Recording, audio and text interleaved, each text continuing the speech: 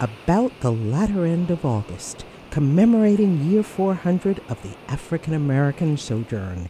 In remembrance and renewal, we embark upon a 30-day journey from history to healing and hope. Here's today's entry. If you have a sense of your heritage, you can use the lessons of your culture to understand what is happening around you currently, and you can use it to become a stronger person and to also heal from the wounds that have been inflicted on your people. Looking at that larger awareness, what strikes you these days? Lots of things. I mean, I am always on the prowl for ways to help myself and other people get through challenging situations. So I dig for information about how people got over, how people got through challenges and situations, especially oppression. So I've been reading my James Baldwin lately. I went and saw I Am Not Your Negro, and I'm trying to find a way to go see it again as soon as possible. Because the more I feel like everything we're facing is new, the more I'm reminded that it is not. I Am Not Your Negro. That's the documentary about the life and work of James Baldwin. Absolutely. It's directed by Raoul Peck, and it's phenomenal because, we don't see James Baldwin on television anymore. And so it's easy to forget that the man was brilliant and eloquent. And one of the things that I, as a psychiatrist, have worked on with my patients who have had any number of traumatic experiences is I help them figure out their story. I help them put together their narrative, because putting words to experiences is healing. James Baldwin is so eloquent. It's divine the way he is able to put together and help us understand what we are seeing in the past and in the present. Is there some moment in his writing that strikes you that's most appropriate for what you're saying? Oh my goodness. When James Baldwin said, "I am not the N-word." No, we can say it. I am not a person who uses it in the pejorative. I think you're doing someone else's job to damage yourself when you do that. But I am a person who acknowledges its history and unfortunately its legacy. So I would urge you to speak the truth of the word that you're speaking about. Well, so Baldwin says, "Why does America need a nigger?" And that's the question. Once you figure out why this being is conjured up and created and perpetuated and projected onto people, then you've answered major questions about what we're facing as a people. And so for me, when I saw the promo for the movie, and then when I saw the movie and I saw the greater context in which he was speaking, it just took my breath away, really, because part of, again, what I've learned as a psychiatrist is that often when we find something intolerable about ourselves, we project it on to other people. Because God help us if we actually recognize that we've got dualities, we've got our own internal polarities and things. It's much easier to just say those other people are like that. And why do those other people need a nigger? Oh, I mean, I think sometimes we all want a scapegoat. We want to be able to blame somebody for what is actually just regular human behavior when they are put under certain social circumstances, legal circumstances.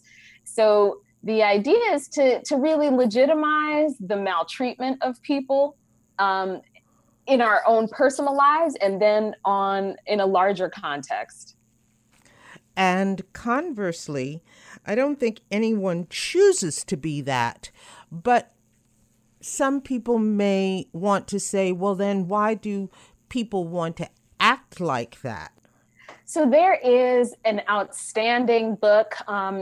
It's about a stereotype threat, and the author, last name is Steele, Steele.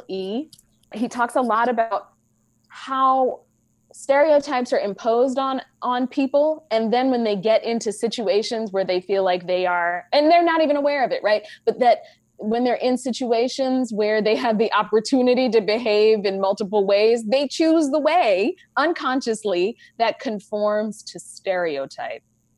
Do they have other images of who they might otherwise be?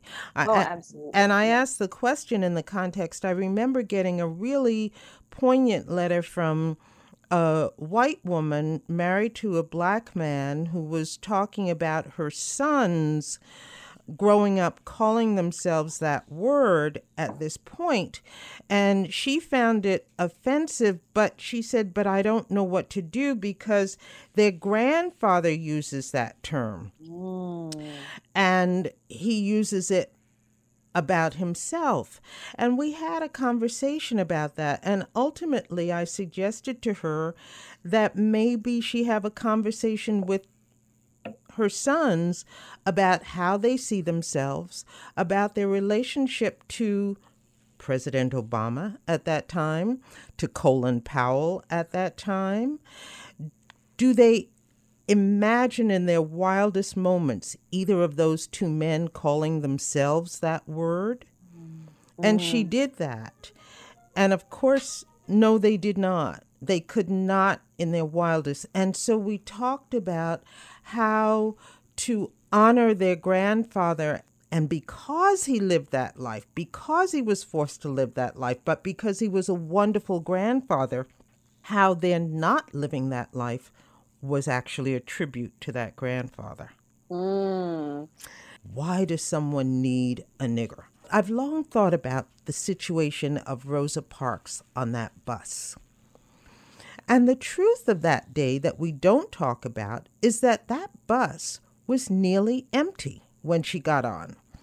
She did sit towards the back of the bus, and he sat in the row that she was in when there were other empty seats all around the bus. And he and the bus driver made this issue about her having to get up and move. And I found that interesting because this is the land where people pride themselves on such grandiose male chivalry. Why did two grown men need an older black woman to get up and move for them? It's also interesting when people talk about black people wanting special treatment. No, she wanted an end to the special treatment of racism and segregation. That's what she wanted. So when you ask this question, why do people need a nigger? Why did those two men need her to get out of that seat? There's so many levels to this. I've been in South Africa twice now. I could spend days in the Apartheid Museum and in the Hector Peterson Museum. For me, the take home was, we've got to keep people separate and unequal. And we need for that idea to permeate every part of their lives. And in order for us to maintain power, we need for people to follow these rules and know that they cannot be in the same places as we are. And when I think of how those power structures are maintained, and then also when they're dismantled, that for the person with privilege, equality feels like discrimination when they start to lose their privilege. So that's something that has stayed on my mind a lot. You opened this section talking about James Baldwin. And in addition to the statement that you quoted, I am not your nigger, I am not your Negro, he also had a phrase, if I am not who you say I am, then you are not who you think you are. About the Latter End of August is a production of Janus Adams, LLC, all rights reserved.